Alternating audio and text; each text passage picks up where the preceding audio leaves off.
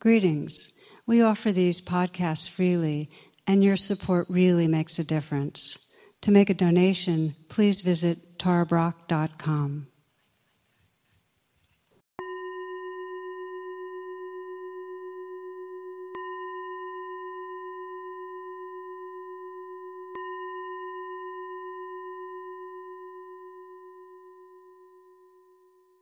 Namaste. Welcome, friends.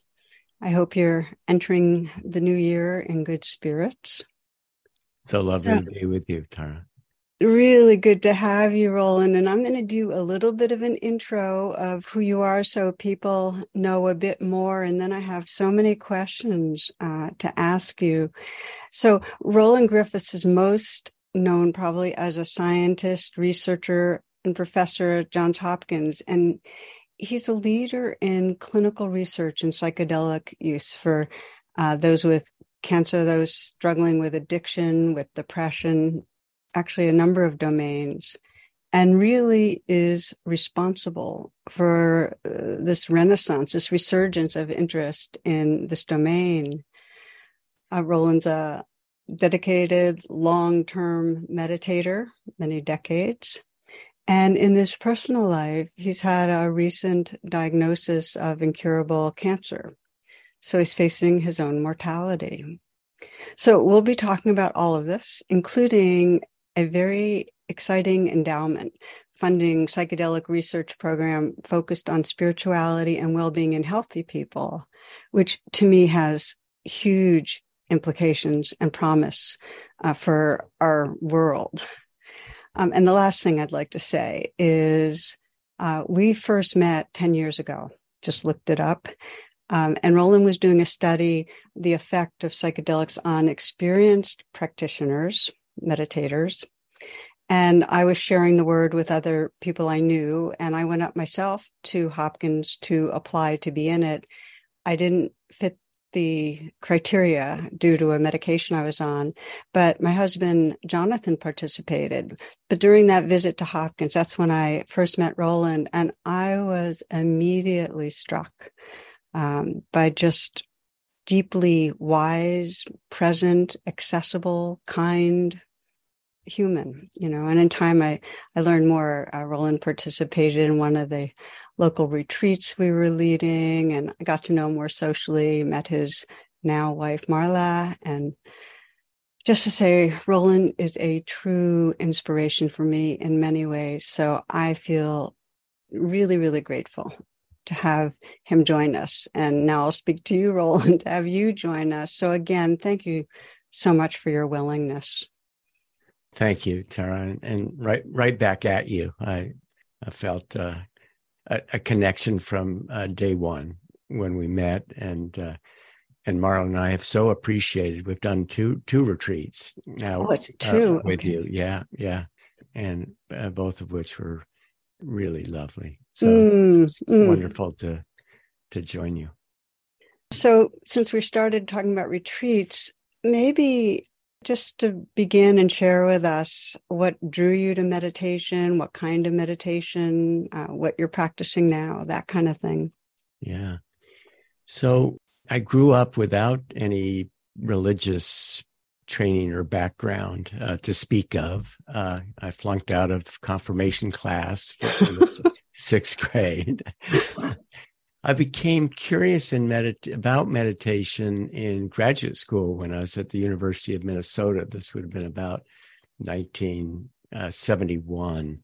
And a local meditation teacher out of Swami Rama's tradition was there. And I was intrigued by this idea that this methodology, meditation, had been developed over thousands of years to explore inner experience. And I recognized and was deeply curious about that, although I had no training. And as a matter of fact, my graduate school training was pretty antithetical to that because I was trained in experimental analysis of behavior, Skinnerian approach that really puts emphasis on behavioral output and has a jaded understanding or jaded view of what is accessible from interior space.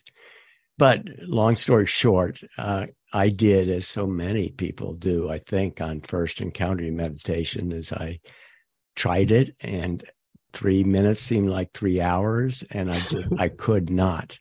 I just didn't get it. And nothing lit up for me. And so it dropped out. And it was only 25 years later that a good friend of mine got involved initially with Siddha Yoga here in Baltimore. And I became once again curious about it. And I can't explain why it was different, but in this case it was. And there was something intriguing and something that opened up to me about meditation practice. I became deeply curious about meditation. I actually considered at one point dropping out. At that point, I was a full professor with an international reputation in clinical pharmacology, mostly drugs of abuse. And I considered dropping out altogether of the university and going off to the ashram in India. I started reading a lot about different meditation traditions, started reading about religious traditions, and just became deeply curious about what that was about.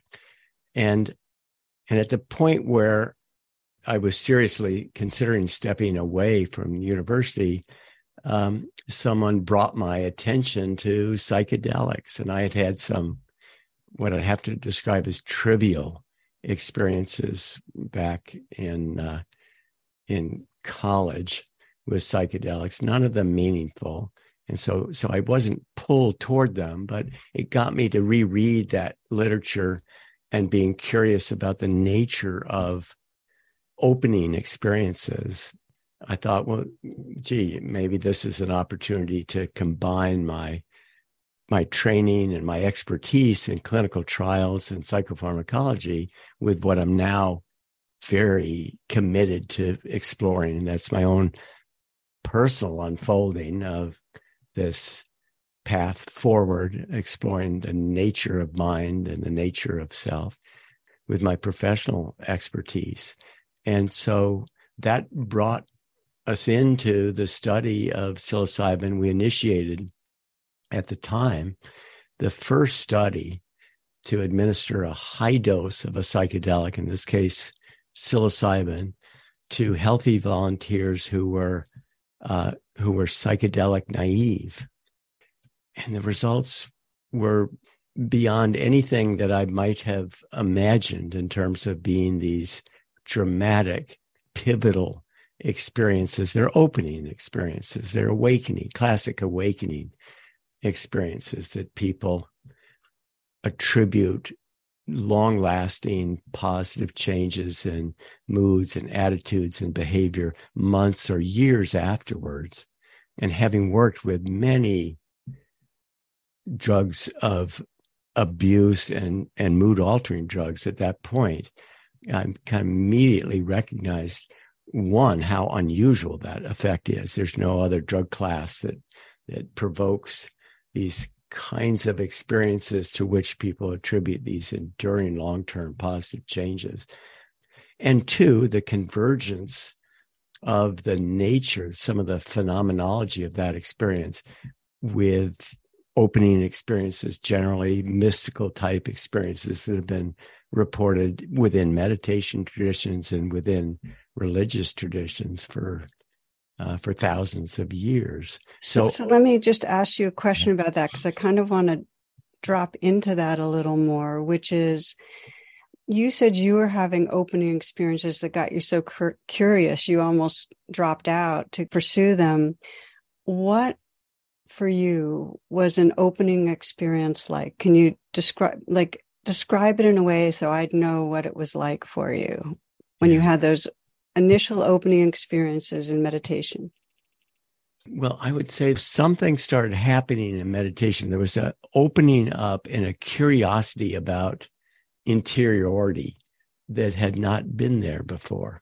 And so up to that point, I think I was virtually completely identified with the voice in my head. The narrative structure of who I thought I was limited to that voice in the head that greets you in the morning and said, okay, what are we doing today? Let's look at the to-do list. And so there was a sense that there's something beyond that, and there's a field of mind, the nature of mind, that I just was largely ignorant of, and so it was those experiences, and let's see if I can explain what's different. There's just a much larger context to the field of consciousness, the background, foreground sort of thing.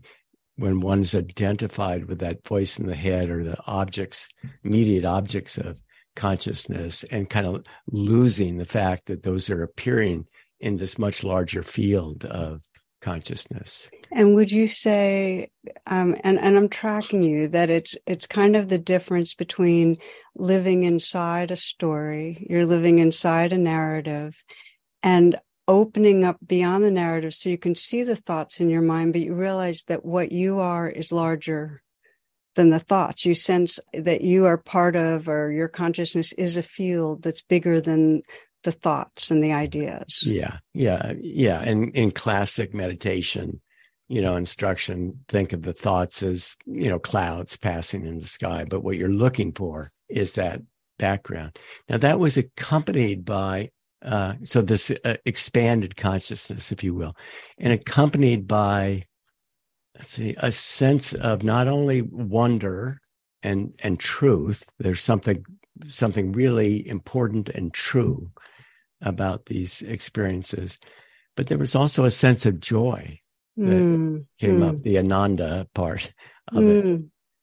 And at that point, I had not studied classic mystical experiences, which I now have. I have some understanding of what at least I think are the important components of these opening experiences. I didn't have that as a template to put on that. But let's see. But if I kind of reflect on it, classically, those opening experiences, as I now understand them, are comprised of this sense of the interconnectedness of all things, this sense of unity. And that can be both a total void and it can be a total fullness. And I certainly had that kind of experience. There's something about that background that can be devoid of objects of consciousness. And then that sense of the truth value. There was something important and interesting about this. And then there was this joy that came out of those experiences. And the other components of it is a sense of timelessness and spacelessness, which come out in the ineffable quality that you can't put it into words. So there were many of the features of the classic mystical experience, but I can't say that there was one time where I sat down in meditation, and then I'd gotten very serious about meditation. I was doing, I was meditating 2+ hours a day. I was going on retreats. I was doing intensive meditation and reflection within the Siddha Yoga tradition, and also with attendant readings or scriptural readings. But there was something deeply important about that investigation for me. And then you did shift to Vipassana. So I'm curious what ended up drawing you to Vipassana. Yeah. So after the psychedelic work started going on, and I think one thing I wanted to say is that I went in to the research with psychedelics with a good bit of skepticism, because what I thought is I had the authentic coin of the realm here with meditation, and I looked at some of these psychedelic proponents and felt quite skeptical about it, and they did not present in a way that I would think that one who might be close to enlightenment, whatever that means, they didn't look like that. And I was suspicious about kind of the zeal and the over enthusiasm. But the results of the study were just so remarkable to me that it just drew me in, and that's been a real focus of my research ever since. I was actually quite reluctant to try psychedelics myself because, one, I thought it might skew my ability to do empirical research, and two, I thought there was a huge risk to the field if I were identified as a user, as a proponent, which I guess I might consider myself to be one now, and many years after we started this research, I finally waded back in to some limited psychedelic use, and so I can affirm that relationship. Let's see. So what got me involved with Vipassana? I started doing retreats at IMS in Barrie.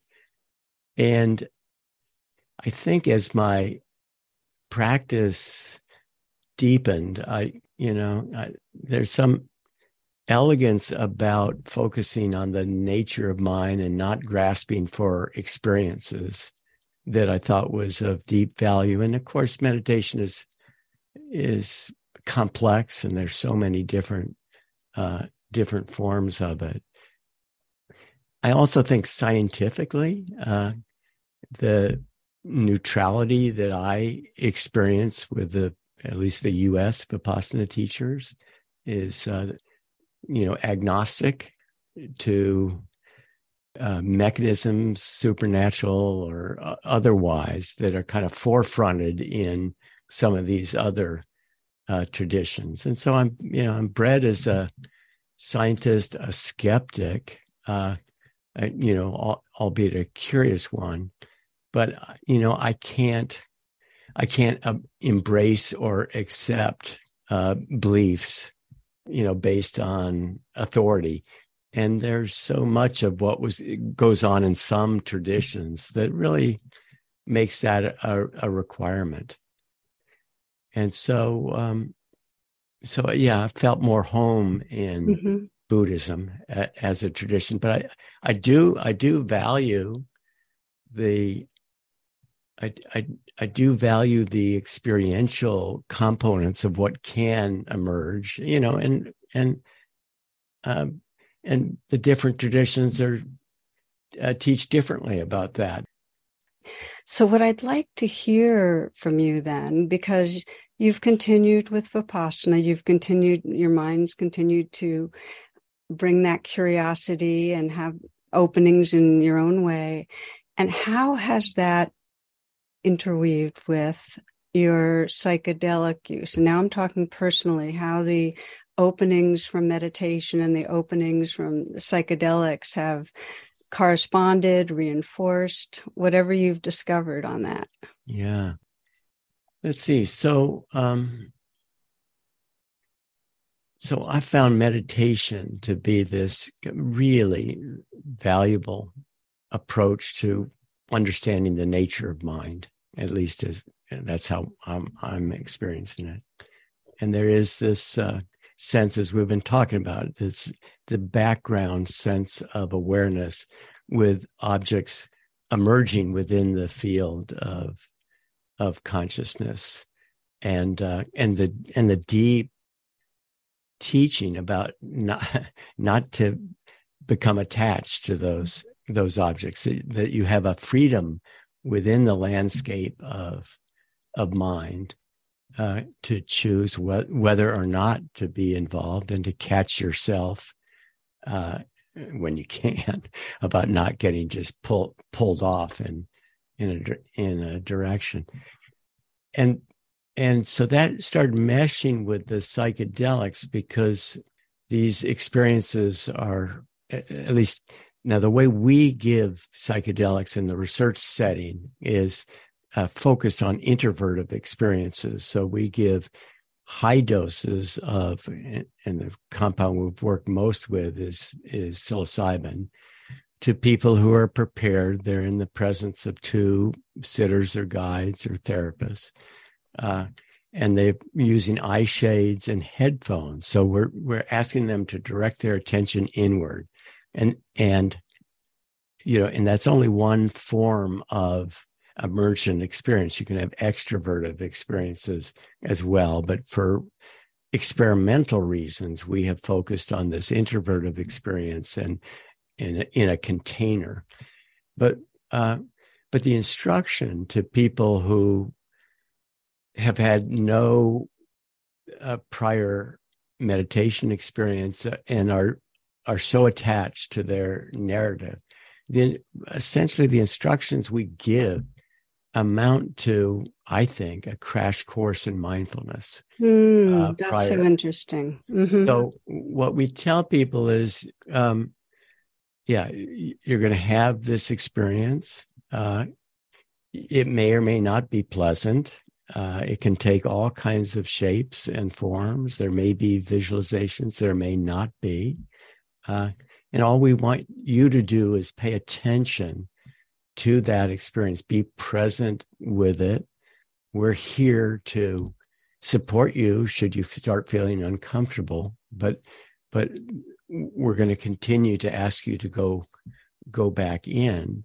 And then we forewarn people about these experiences can be very, very difficult. And we'll give a metaphor. We'll say, so for instance, with psilocybin, you can get a lot of visualizations. And so as a thought experiment, let's suppose a demonic figure appears within your consciousness. And this is something more terrifying than you can imagine. It's made by you for you.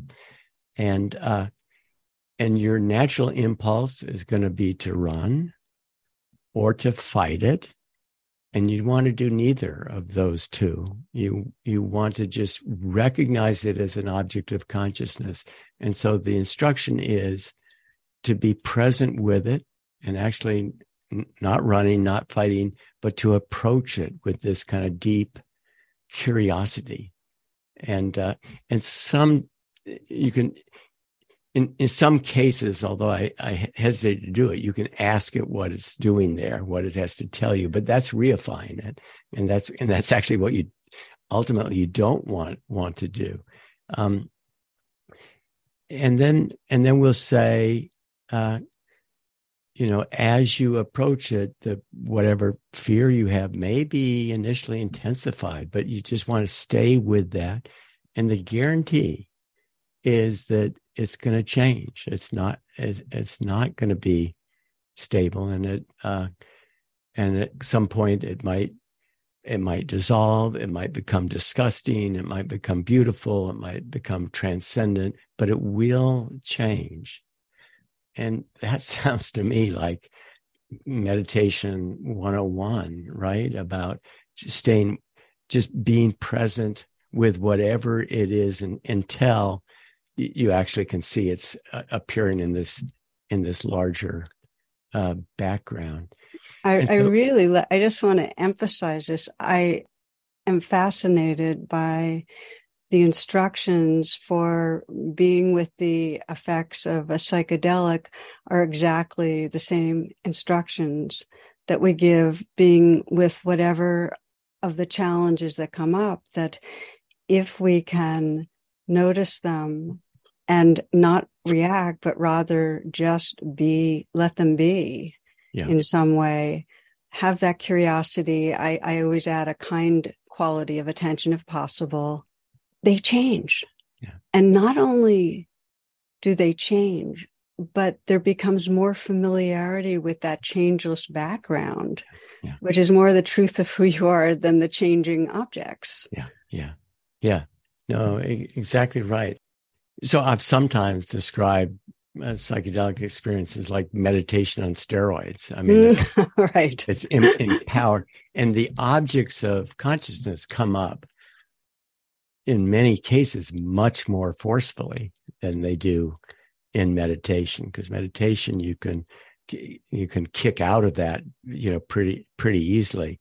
With psychedelics, not so much, and people can really go down rabbit holes of misery, and if they really get caught there, that becomes kind of a classic bad experience, and people can be harmed by those experiences. Well, as they can be with meditation experiences as well. But I think there's something empowered about that.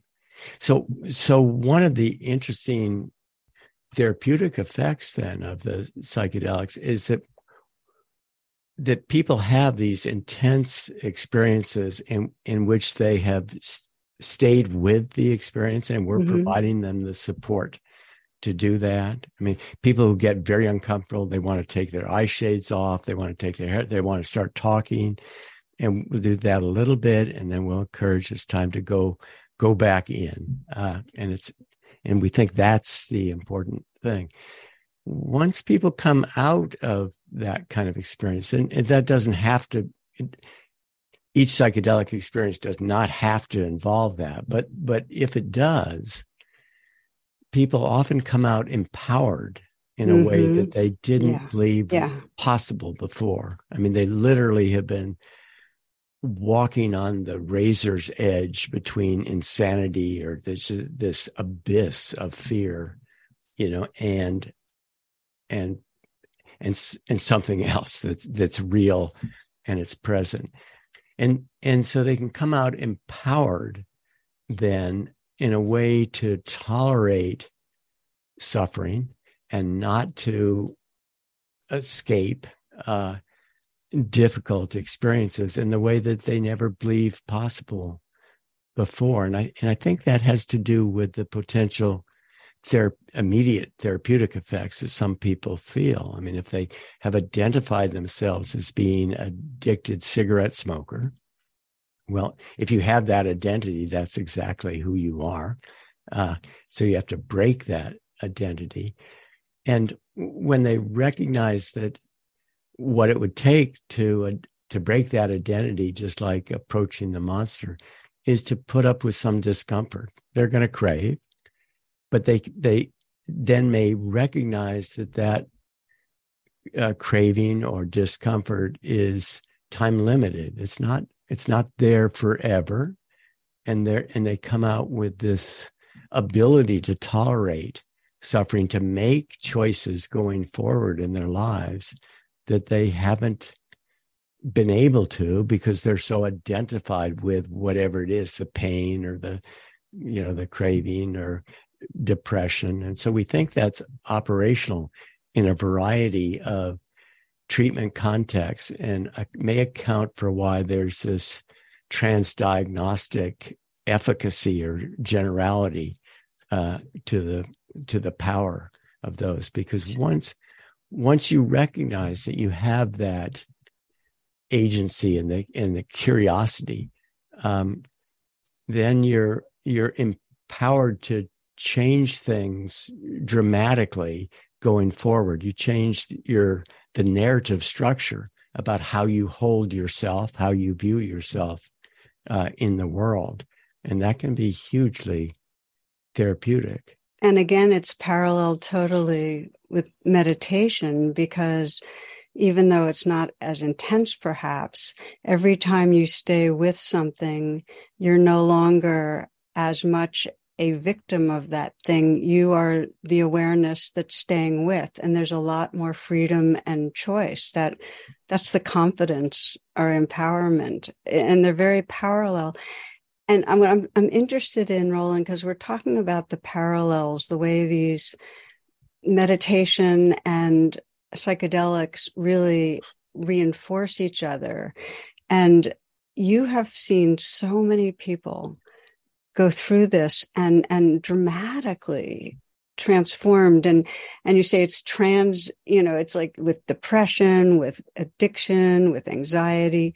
Can you say a little more about the benefits people experience? I mean, you've named now that empowerment. I can get through this. What else have you noticed in people that have gone through these experiences? Let's see. So there can be these classic mystical type experiences, and what I would say is that those emerge in meditation as well. And so that's kind of a resetting of a sense of self and a different worldview. The other piece of those experiences is this profound sense of the interconnectedness of all things, and so that comes along with it. There are also experiences of just personal insight, psychological insight. And those occur in meditation as well. You know, it's almost like when you try to stop thinking about it and just let wisdom bubble up, it indeed does. I think within those experiences, and I guess we've been talking about it, there's just this sense that there's something much deeper, alive, to be explored about the nature of being. There is, at least for me, a sense of benevolence within this larger story of being. There's meaning and purpose that can emerge from these experiences, deeper appreciation for beauty and for love. There's so many different components to it. I mean, they are all flavors of what you're describing, which is a profound shift in identity. Yeah. That if you're resting in a small self, there's always fear and defendedness and a sense of something around the corner is going to take me out. Yeah. And there's a kind of a profound shift when you feel identify with something larger. And I think I'm just like to share a little personally that your sequence of meditating, being very, very deep into meditation, and then re-encountering psychedelics in a meaningful way. Mine was the reverse, which is true for a lot of people, where at the end of high school and in college, I began exploring with psilocybin and mescaline and so on. Not a whole lot, but enough. So it was a radical exposure or revelation of a much more large, mysterious, precious, interconnected universe than I had touched before. And it was so visceral to me that this entire universe, all forms are the same living energy, and it's all sentient. And I was not better or worse than anything else. I was just belonged. And, that dramatically affected my worldview. And it's what made me decide to stop using psychedelics and to join an ashram and spiritual community and really center meditation for my life.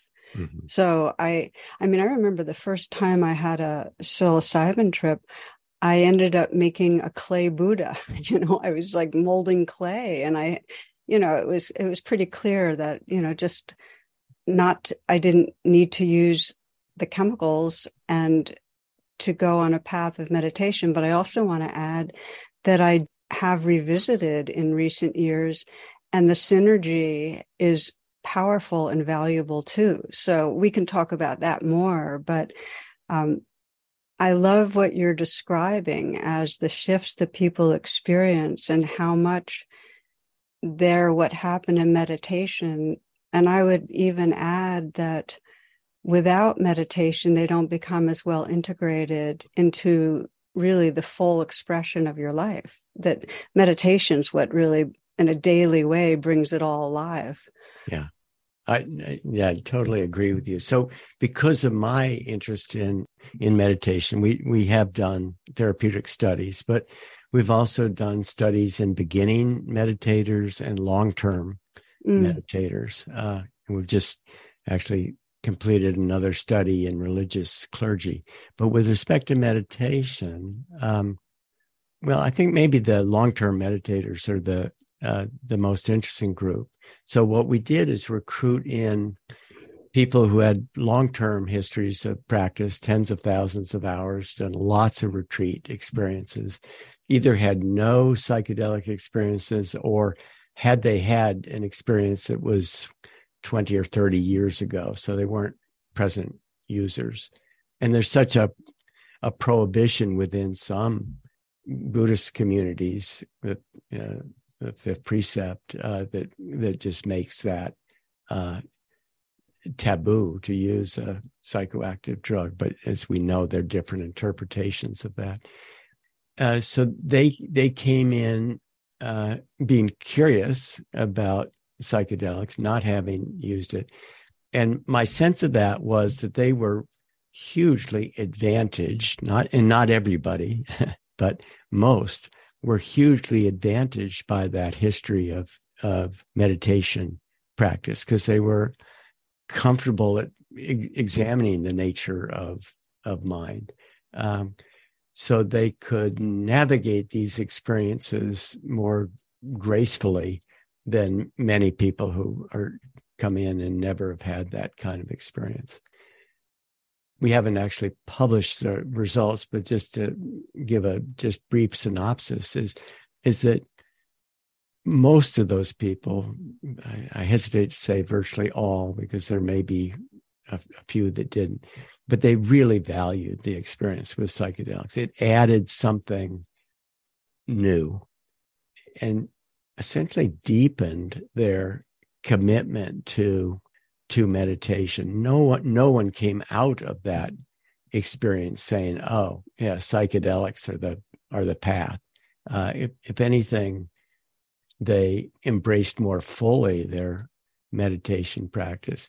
In many cases, it jolted people out of a habitual practice that they had gotten into. They had come to a go-to practice of meditation on breath or visualization or whatever out of their tradition, and recognizing that the field to be explored is much greater than they had imagined.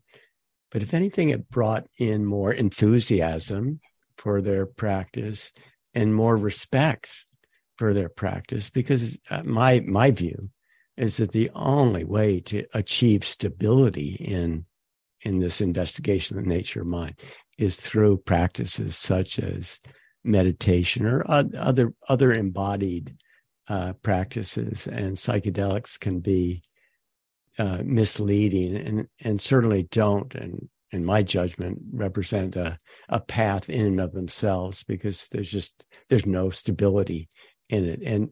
And then certainly some people can get caught in the grasping for the experience, and that could derail them. And then there are certainly more risks involved in use of psychedelics than there are in meditation.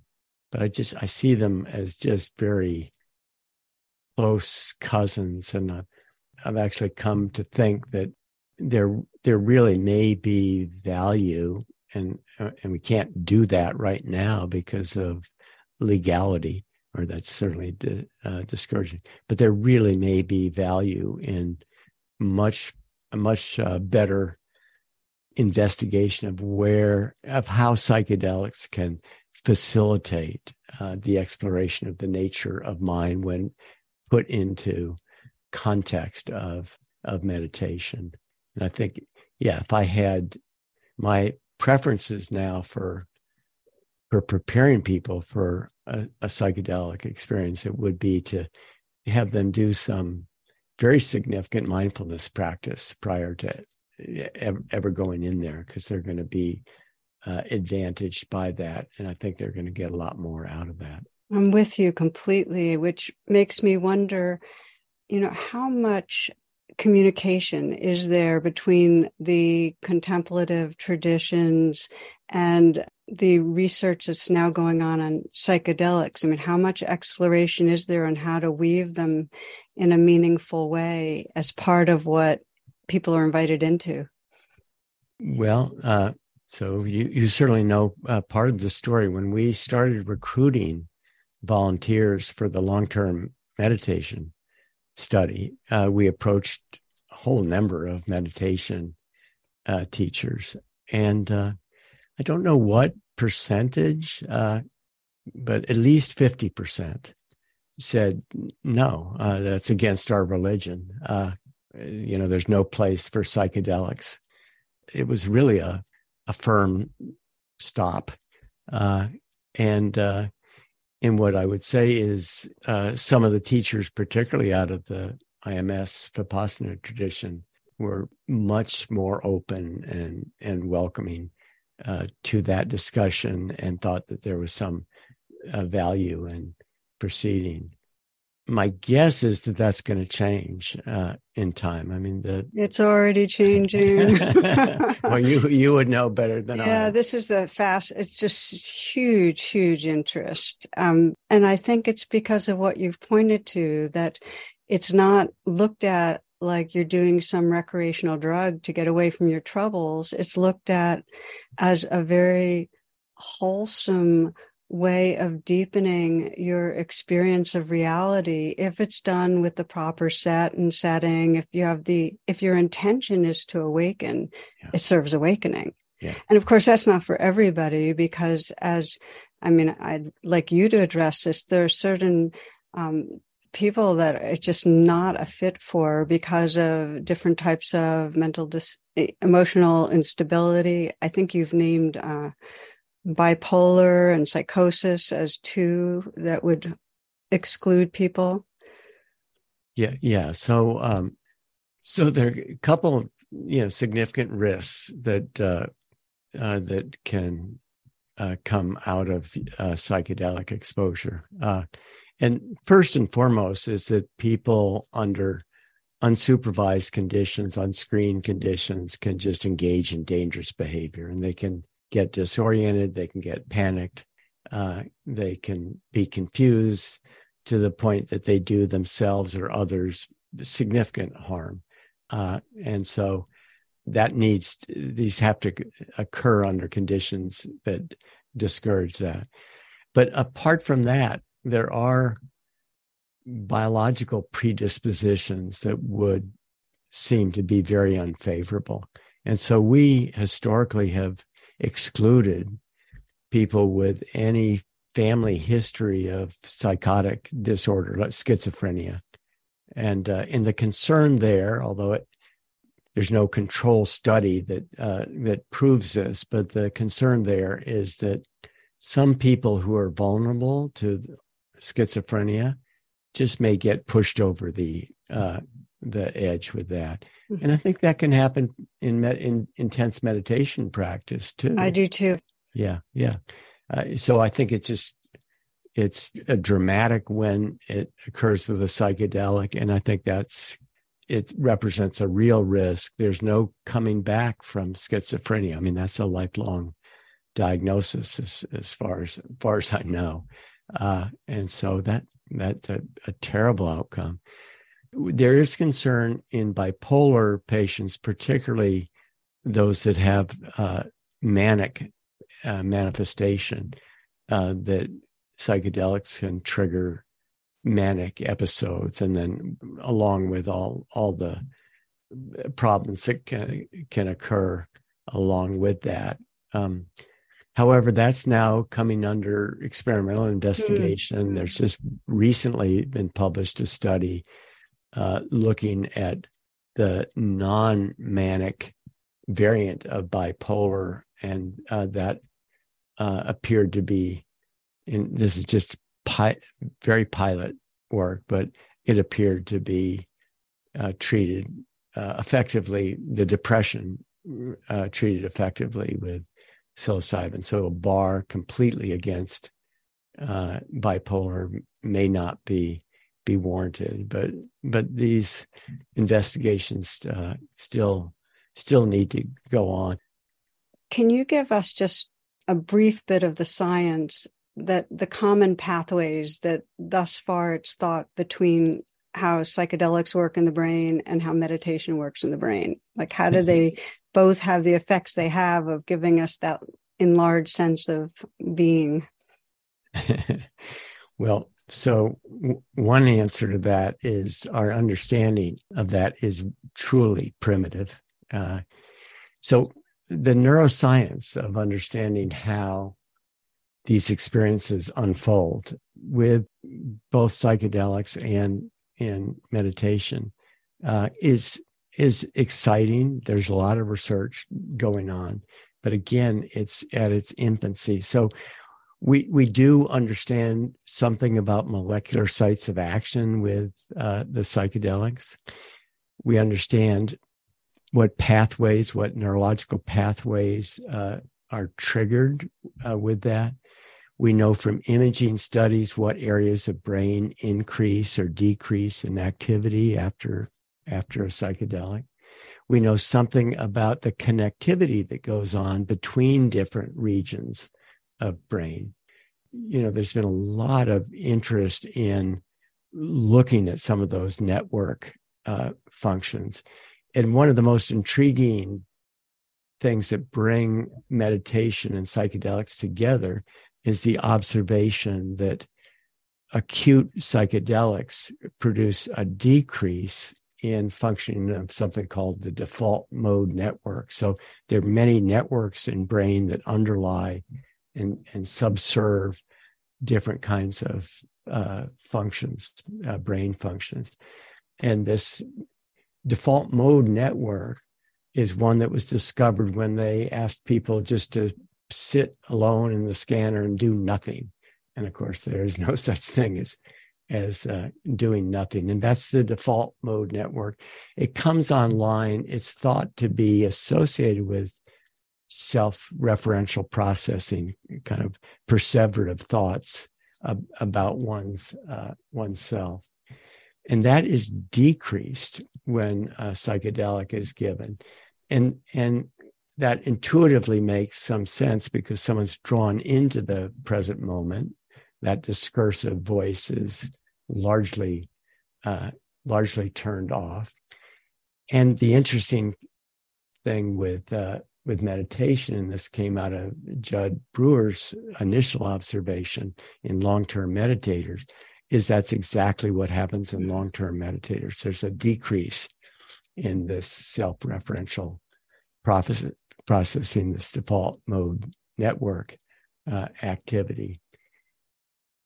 But it's much more complex than that. And we have a variety of other ideas of different networks that may be at play with psychedelics and surely must be at play with meditation.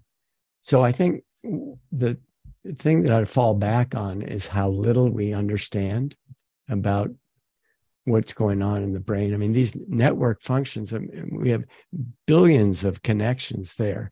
And this is just a very crude understanding of what kinds of brain activities might be at play here. So there is something called the hard problem of consciousness, and that is consciousness ever going to be explicable from a purely reductionistic and materialistic view?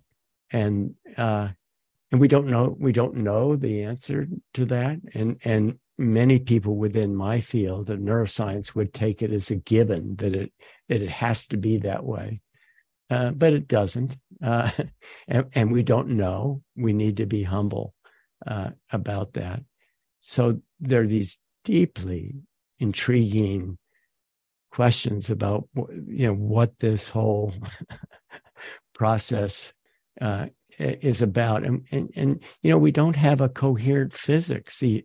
Quantum theory hasn't been reconciled with conventional physics, so there's so much that we don't understand. So at the bottom line, there's a sense that we need to be very humble about what we do and don't know. But my thought would be, surely there's much more to learn about this integration and the similar and differences between psychedelics and meditation. And so that's a huge opportunity for future research.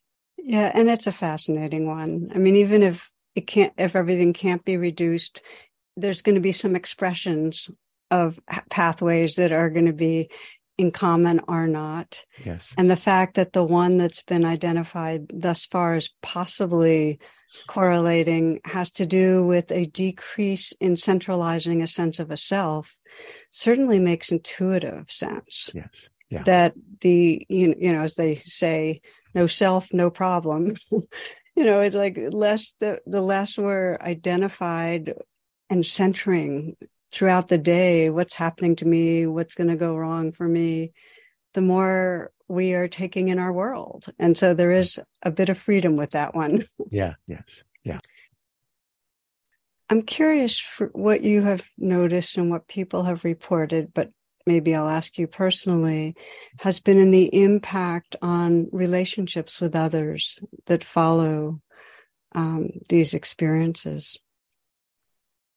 Did you notice in your own life a shift that was very pronounced in how you were relating to others as meditation and psychedelics deepen their impact? Yeah.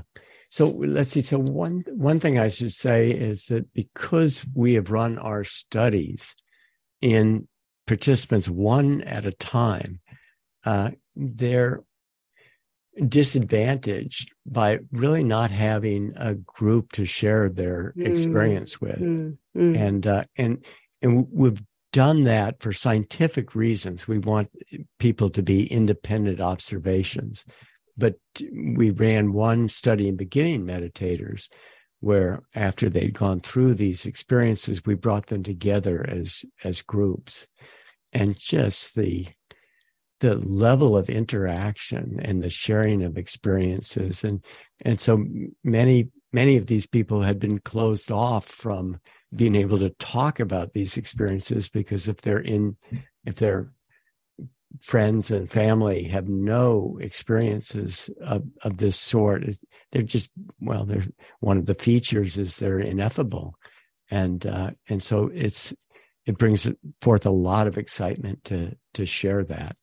I would say for me personally, as I started to get re-involved with psychedelics, I found a community to discuss that with to be of real deep value.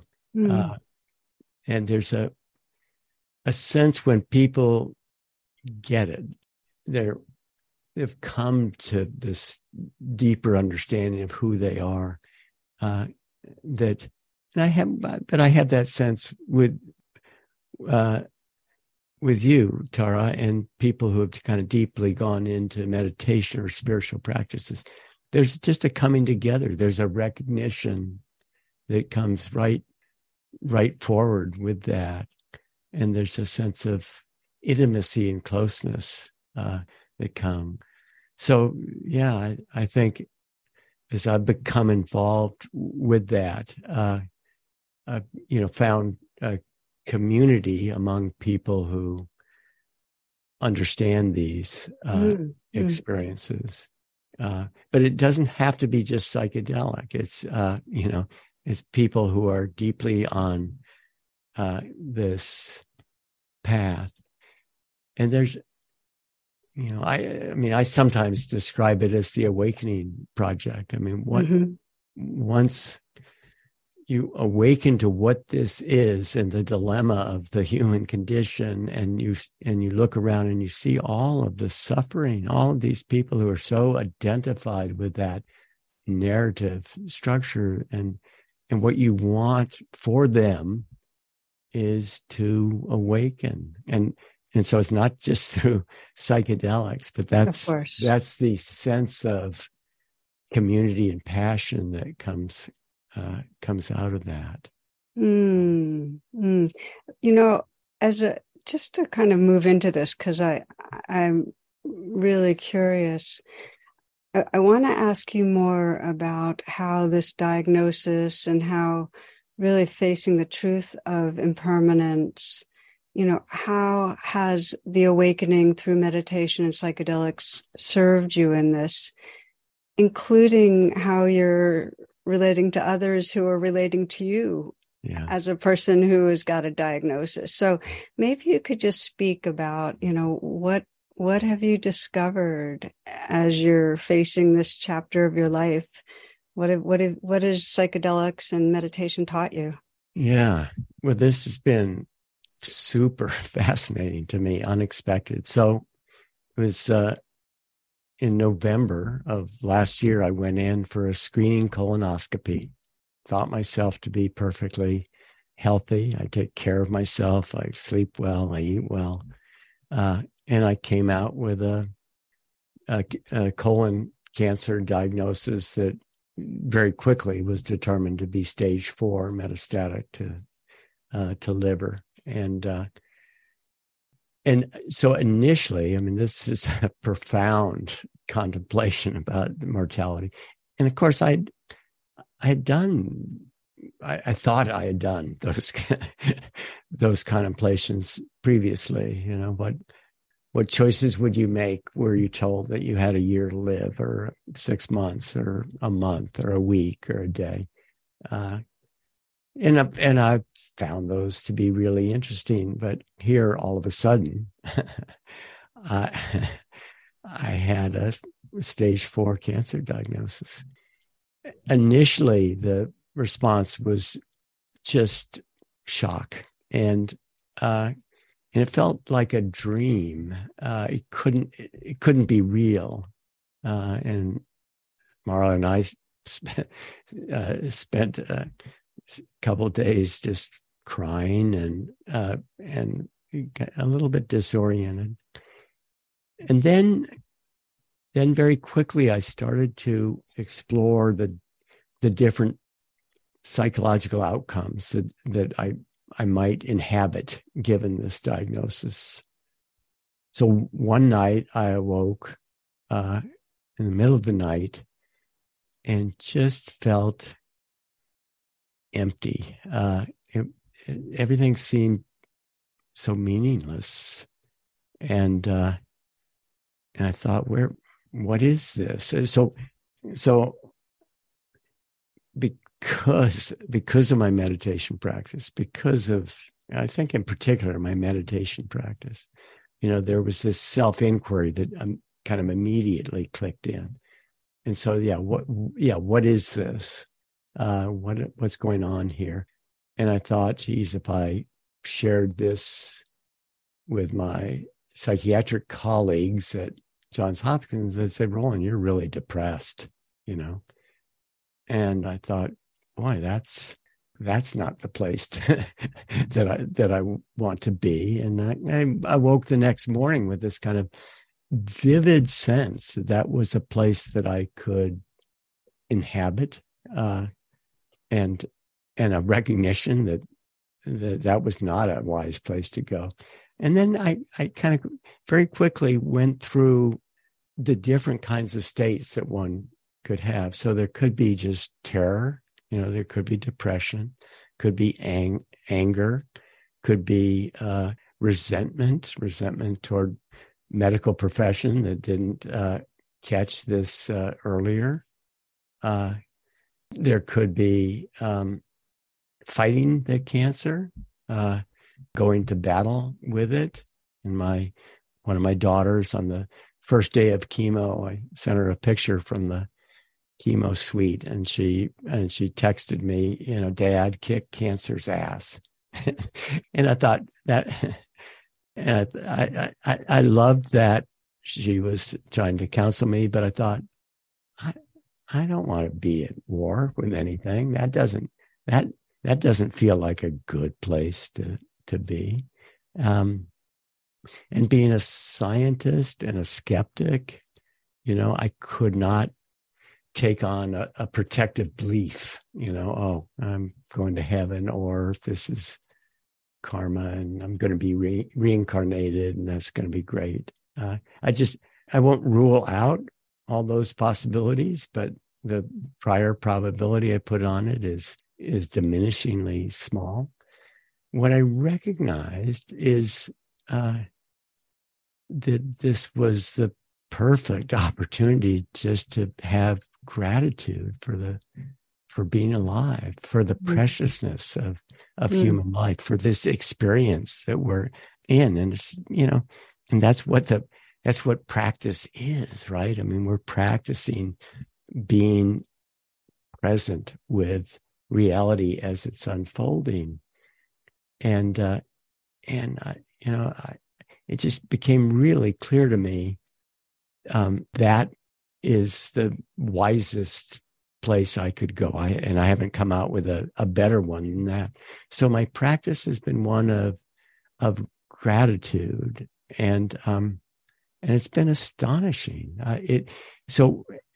And I wouldn't have expected this, but there was this sense of absolute joy and love and the ephemeral quality of life, which I had contemplated, but was now forefronted for me,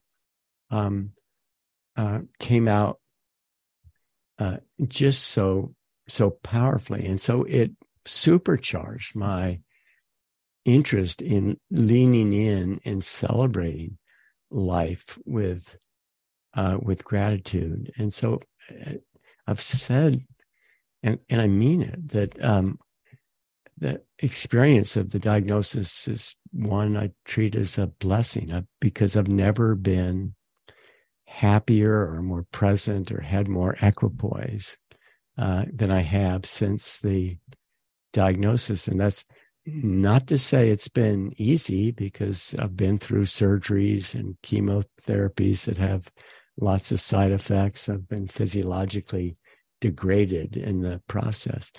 But just by using each of those challenges actually as a call to be present with whatever it is just it feels just really empowering and lovely. And so I've said on any number of occasions what a tragedy it would have been had I walked out of the house that morning and been run over by a bus, because I thought myself to be awake before, but nothing compared to what I have now. So I literally would not trade this now. Yeah, I'd love to have awakened as I have without a benefit of the stage 4 diagnosis. But it's been astonishing, and I'm humble. I don't know whether I can maintain this sense, and I recognize the challenge of significant chronic pain. That's one of the things that I'm deeply respectful of, and know that I don't have that or other things conquered. What I am emboldened by is this deep desire to just push into whatever it is that emerges. And there's so many opportunities for this. I mean, you get some quote unquote bad news. The tumor markers come up and they've gone way up, or have failed a second course of chemotherapy, and that could be the opportunity for despair. And yet, for me, it's just this opportunity. Like, okay, this is real. This is what's real here. What's going on? This is real, and this is life, and I should be celebrating every moment of this. And so it's been wonderful. And then what's come up just recently, and one of the reasons that I'm happy to talk to you about it, is that I think there's something important here. I don't know why I have had this experience. Part of it is certainly based on meditation. Part of it is on psychedelics, and we could talk about where those come into play. But there's something I feel like there's important to say about this and to communicate about this. So up to this point, I have not, as a scientist, ever talked about my own personal psychedelic experiences, and I feel like I don't have room not. I need to be transparent, completely transparent about what I'm going on. It's not. I can't. It's the authenticity that has to be there and be there fully right now. And there's something to say about that. And I think there's something to be learned about this. And with respect to this larger project of waking up, to whatever extent what I'm going through can be useful to other people, then that's just a wonderful opportunity. So Marla and I continue to, when we talk about this, to invite people in to celebrate this, the wonder of this gift and preciousness of life and consciousness and reality, hoping that people will use that in a prompt to continue to awaken. So, Roland, here's where I want to pause, because the last few minutes of what you've shared are like, there's nobody that wouldn't have their ears up in some way saying, wow, I wish that when it's my turn, that instead of the depression or the fear, that I could say, oh, that doesn't seem wise. What really would be wise? And in some way land on gratitude, that everything that it's arising right now is an opportunity to deepen presence and to discover more about this mystery.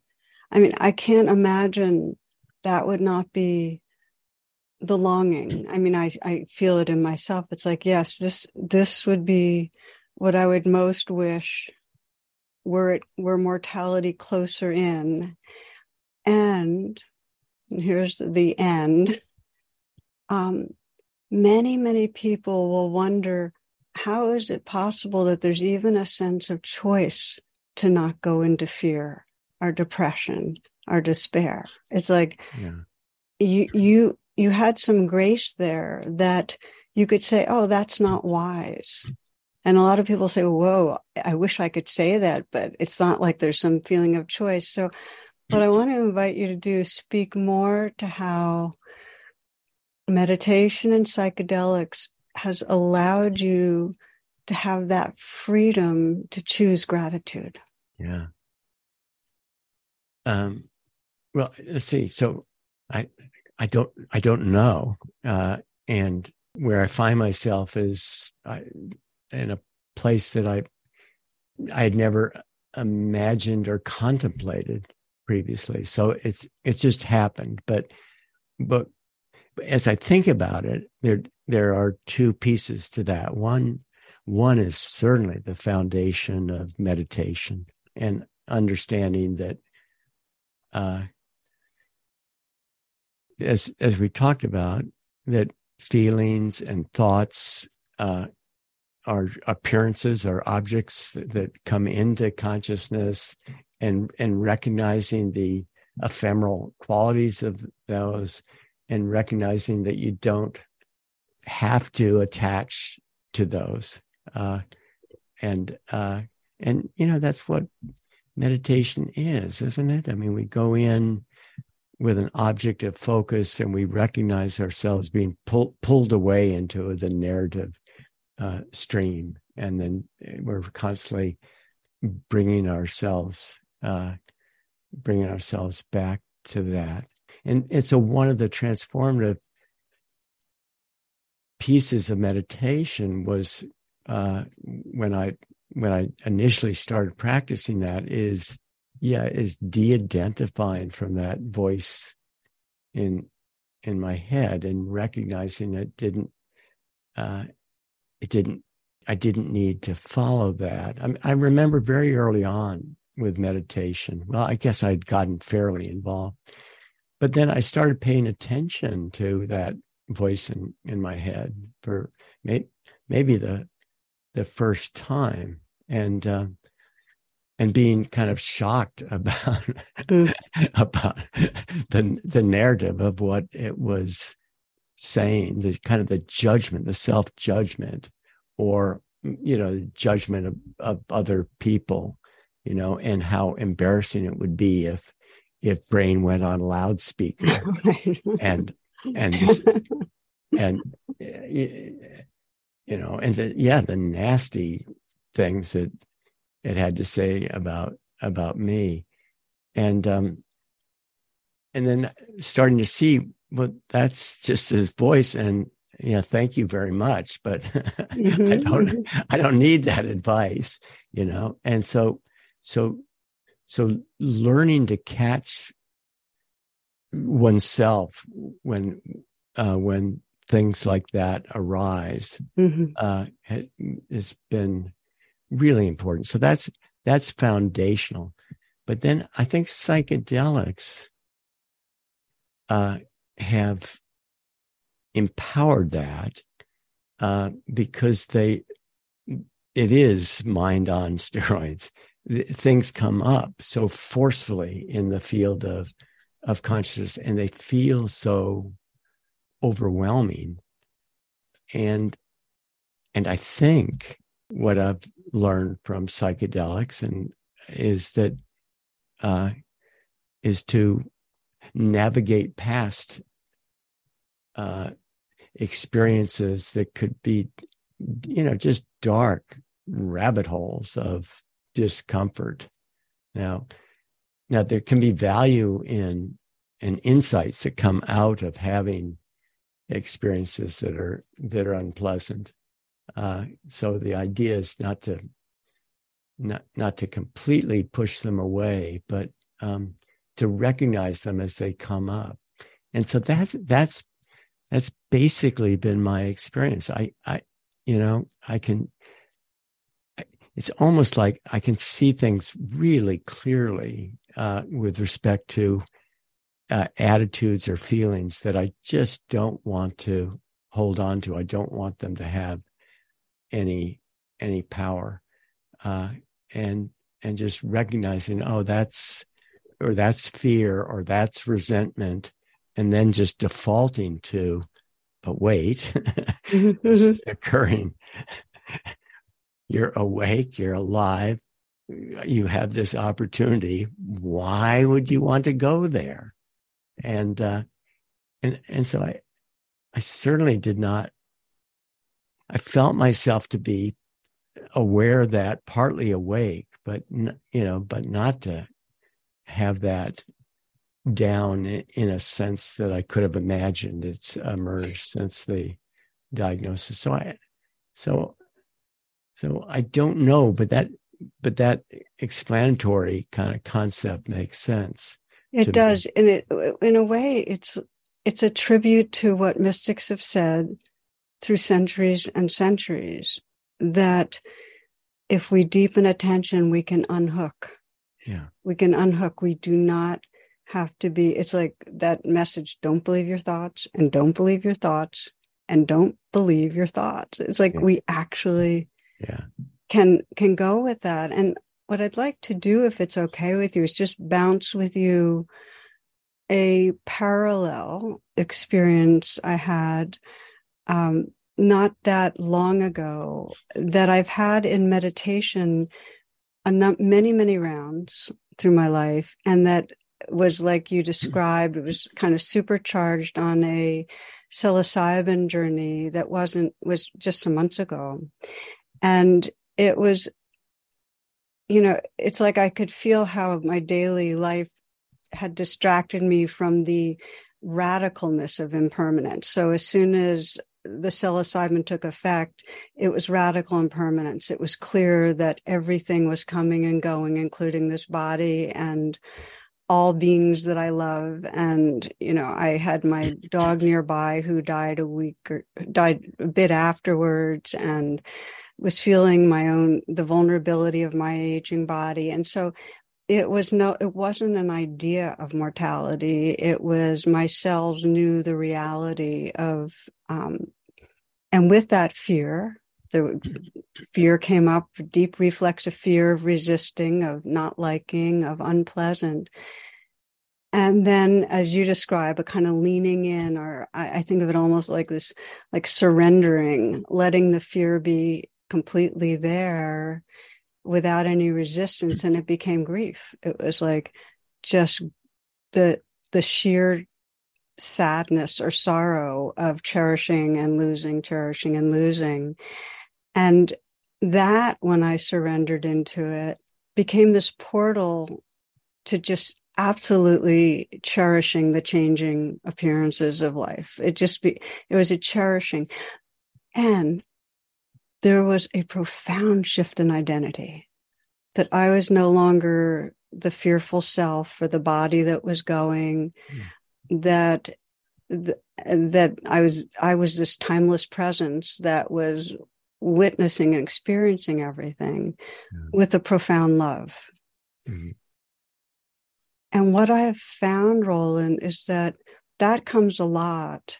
And the more I get familiar with timeless presence, this field that is looking through these eyes at each other, the tenderness that's inherent to that field, the more that I become familiar with it, the more it's absolutely a truth beyond any story about myself. And the more I trust that, the more I'm fearless. And I wanted to share with you a quote that I keep going back to that has to do with this, which is that if everything changes, then what is really true? Is there something behind the appearances, something boundless and infinitely spacious, innately loving, in which the dance of change and impermanence takes place? Is there something, in fact, we can depend on that can survive what we call death? And I want to share this because as I listen to you, it feels like it's a tribute to how there's been that learning on how to unhook, to let go of the identity with the changing thought, body, feeling, and arresting in something larger, and that you trust that. There's a trust that makes it possible for you to actually not go down the wormholes of getting identified with depression and fear. Yeah. And that to me is something that's possible for all of us. And it takes practice. And for many, the benefits of psychedelics will deepen that. Does that resonate for you? Yes. Yeah. Yes, it certainly does. So one comment is, so we the first therapeutic study I conducted was in, ironically enough, cancer patients who were depressed and anxious for their diagnosis. And I think palliative care and end of life is a very great target for psychedelics. But out of that study and other studies that we've done, it's very common for people after these deeper psychedelic experiences to come out with some thought of something surviving death, that there's, whether it's consciousness or something else. So that's really quite common. It's common in near-death experiences, and it's common in psychedelic experiences in which people feel that they've had some kind of altered understanding or beliefs about the nature of death. For me, I mean, this is my skepticism. I can't know that to be true, and I can't take that on with any certainty. But I can affirm that it's actually very common that people have those experiences. But that, one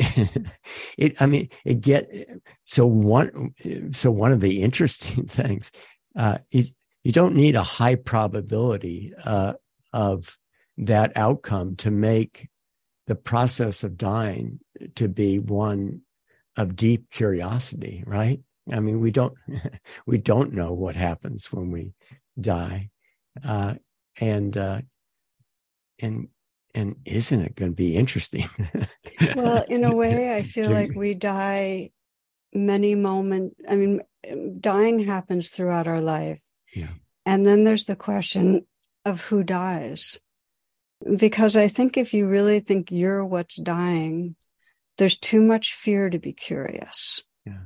And so my sense is, and it doesn't matter to me too much, the thing about, does something survive beyond death? What really matters is a sense of the what we are that's larger than this changing body and mind. Mm-hmm. There's a resting in something larger. Yeah. Yeah. I think I have another reflection on my psychedelic experiences. So I certainly have not been immune to fearful experiences. And what I've found, that the way that I have managed these experiences is when this kind of deep foreboding fearfulness comes up, my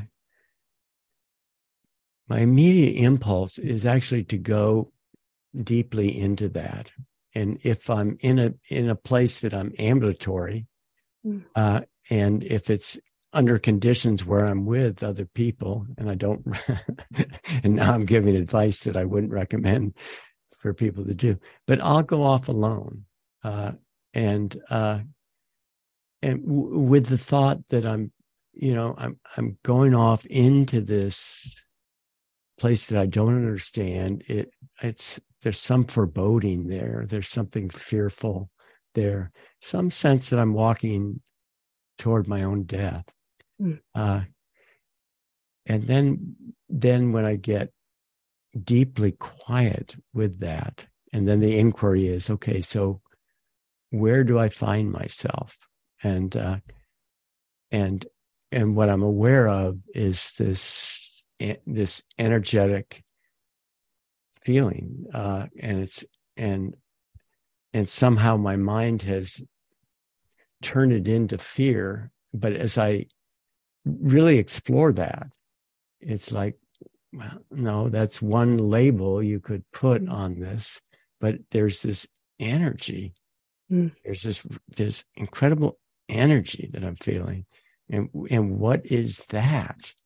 And then very often I'll open my eyes, and fortunately I'm very often in a nature situation, and I'm just overwhelmed with the beauty and the appreciation, and the sense is that this is the energy of awakening, and it's manifesting, and this is such a gift. And then what was experienced as fear is just felt to be this huge outpouring of gratitude and celebration, that I feel I really need to share with people. And so I think that's part of what has come up for me, the way to go into some of the darkest feelings and recognize that it's just an opportunity. If you just lean into the present moment and ask what's real, there's nothing but gratitude and celebration that comes out of that. That totally resonates. In a way, we're circling to the teaching right from the start of when it's intense. If you don't resist, if you don't push away, just being with, it enlarges the presence that's here. So there's room for what's there, and you can relate with that gratitude, which is just so beautiful. And so a question for you, because of what you described about your own way of kind of going off on your own. you've guided lots and lots of people now. How many would you guesstimate you guided on journeys? Let's see. Well, I've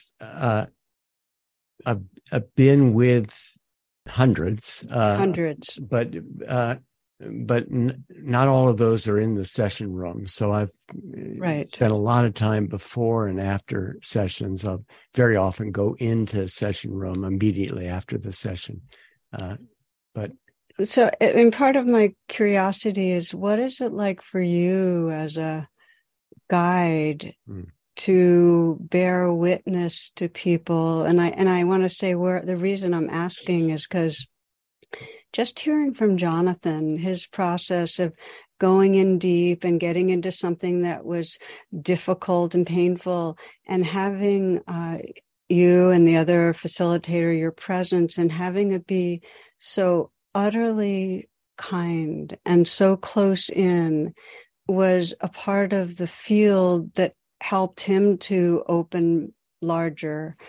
And I just wonder what it's like for you to be able to hold a space for people in that incredibly intimate way. Yeah.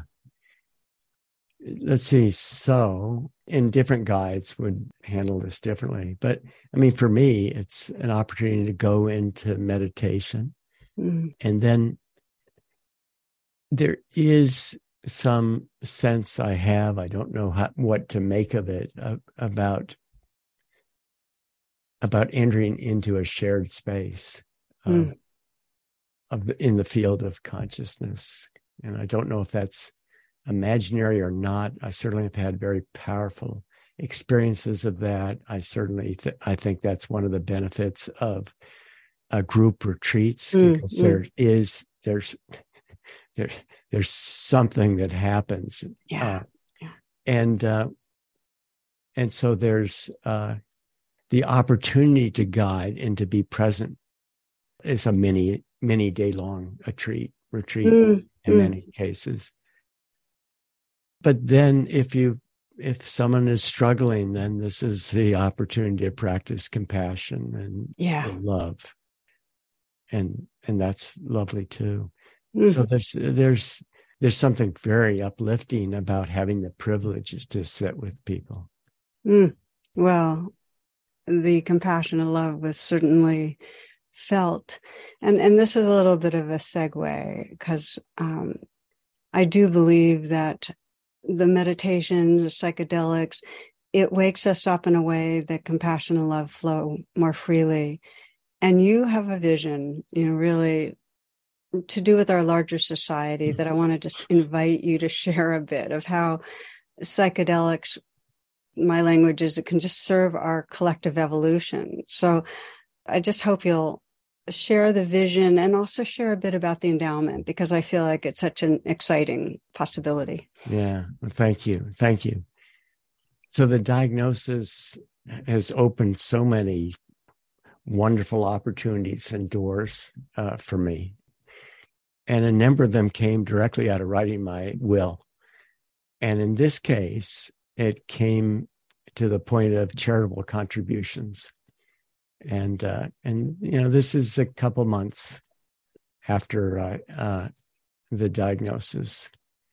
And my initial thought was, okay, what I've been doing in recent years is making charitable contributions to Give Well. It's part of the effective altruism movement, and they really vet charities. And I thought, this is easy, I'll just do that. And then I awoke the next morning and thought, what is it that I really would like to give? And as I thought about that, it's the very thing that I've been longing for myself and others. It's what brought me into meditation, and it's what has empowered my interest in the work with psychedelics. It's, what I really want is contributing to the awakening of humankind. And, that we're all in this together, that we need to take care of one another, that we need to take care of this planet that we're in. And that there's something incredibly beautiful about that. And of course, what I do is science. I'm a researcher, and I'm committed to the scientific method as being the most powerful tool we have to unpack reality, and we're far from having done that. But there's no reason that the tools of science can't focus in on the awakening experience. And with psychedelics, we have the most powerful scientific tool that's ever come available to study that. And that's the very nature of what we've been doing. Our research to date has been primarily focused on therapeutic outcomes. And that's just pragmatic. That's the funding is there for therapeutic outcomes. There's cultural acceptance of that. But what I think is the much bigger and more important project is, what are the implications for these kinds of experiences for otherwise healthy people, or people who don't carry a diagnosis in any case. And I think it's so important because if we can truly understand the nature of what creates this sense that we're all in this together, the pro-social aspects that come out of that we need to take care of one another. There's this deep ethical implication that arises from that. And it really boils down to the golden rule: do unto others as you would have them do unto you. And we need that. And now I'll talk very broadly about how do we manifest that. We need to develop cultural institutions that we need to understand the process and then develop cultural institutions that can effectively bring our culture and society into wise use of these compounds. And we need to evolve a set of ethics that go beyond the divisiveness of religious teachings. And so that's it. There's this idea that science can move forward this project of understanding awakening, and then eventually the hope is, and this is multi-generational, the hope is that this then gets seeded into culture, and it actually has to go worldwide for this to work. But the importance of it is no less, in my opinion, the survival of our species. That right now, and it's science that has created some of the risks to this, is we have a number of technologies that are existential in terms of their threat. I mean, that could be bioweaponry or nuclear weapons or climate change or AI risk, and there'll be others, and yet our ethical and our moral and our religious teachings are pretty primitive right now, and they're divisive, and they actually increase the chances that these existential technologies may be used against us.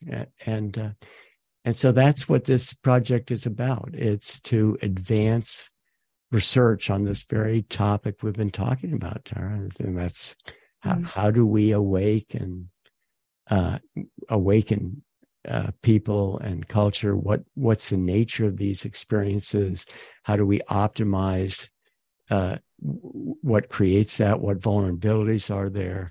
What genetic factors are there? How do we sustain those? And I think that's very, very important, because there's a lot to do to integrate these experiences into the human condition. So my initial thought was, okay, that's what I want, and I don't have a big estate, so maybe I could put together a small endowment and endow a research lecture at Hopkins on what I call psychedelic research into secular spirituality and well-being. And then I thought, I might have some goodwill in the community to reach further if I created a professorship and a research fund. And so that's this vision that's come out of this. So we've established an endowment at Hopkins, and I'm shooting for $20 million, but every $25 is deeply appreciated. And we've established this endowment that creates a professorship so that someone is appointed and they never have to worry about their salary. They're focused in on the intent and purpose of this, and that's to understand these deeper principles of awakening. And it also creates a research fund, which will pay for some of this research going on. And research for psychedelics is really quite expensive. And when it's in an endowment, it's generating only a portion of that, because the endowment is managed in perpetuity, that is forever, as long as Johns Hopkins exists as an institution. So this is really near and dear to my heart, because it carries forward exactly what we've been talking about, Tara. Yeah. The vision is that science has something deeply important to say about this, but it's creating an engine to conduct this kind of research in perpetuity forever. And the interesting thing is that I don't think the answer, we may never have the complete answer to the question, but there's so little we understand about the nature of consciousness, the nature of these experiences, the nature of what this project is that we're in. And I'm not sure there's going to be a single answer. So in perpetuity sounds really, really good to me. Yeah, it's a nice word. It rolls off the mouth right, perpetuity. I just want to say, because I am certainly contributing myself, that I think that there's all sorts of good efforts for transformation going on around the globe, and that nothing will work if we don't evolve our consciousness. Everything comes out of consciousness, and consciousness is evolving, and we have to facilitate it. I mean, the forces that are bringing us down of unprocessed fear and, bad othering are so strong. And the more stressed we are by, a climate that is, causing catastrophes, the stronger those energies get. So we really need to very intentionally facilitate consciousness. And I look at this as one of the pathways that has unbelievable promise. So I just want to encourage anybody who's listening to just consider the implications. I mean, it's the science, but then of course it'll have to partner with all these other institutions in our society to make available, in a way that doesn't privilege some people over others, this extraordinary way of kind of, fast starting or, kind of booting up our systems to really wake up. So, and we will, be posting with this talk a link that'll give you all the information you need. But I interrupted you, Roland. So anything else you wanted to say on it, please? Oh, well, let me just say that the link is griffithsfund.org. So it's GRIFFITHS fund, one word, .org. No, thank you for that. I mean, in the direction this research, it's going to go in many different directions, but one of the directions will certainly be this: how do we facilitate maximum outcome out of these experiences? And the marriage here of meditation and mindfulness practice with these has to be a central focus to that. Yeah. No, it's, many of us are putting our lives into kind of, can we help more and more people to use meditation to wake up their hearts and minds. And this goes absolutely hand in hand. Now, the last thing I want to ask is, I know for myself that I've developed this thing when I give a talk, and I'll say to myself, well, if this was the last talk I was going to ever give, what would it matter most for me to say? I might have already said it, but what would be the real kind of gist of what I'd want to offer to others? And I'm just wondering if I say that to you again, just to send some of, because we've covered a lot, what is it that most matters, that you most want to leave people with? Well, thank you.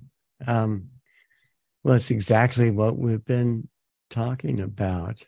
What I want for myself and others is to awaken to this incredible miracle. Is not too strong a word that we find ourselves in. That we're these highly evolved sentient creatures that can feel and touch and walk the earth, and we've developed communication and we've developed science, but we've come to recognize that we're aware, that we're in the middle of this incredible mystery that science doesn't even begin to understand. And we do not have any understanding about the nature of consciousness, nor do we have a coherent physics. So it's an invitation to celebrate. And that's what I've said to people out of this diagnosis, but it flows from everything that we've talked about is, let's celebrate, lean into this moment for the gratitude of being awake. So, thank you. Well, in that spirit, my friend, so much gratitude to be able to celebrate with you in this way. Blessings. And thank you, friends, for joining us. This is one you may want to listen to a number of times. I'm really, really grateful for your attention and presence.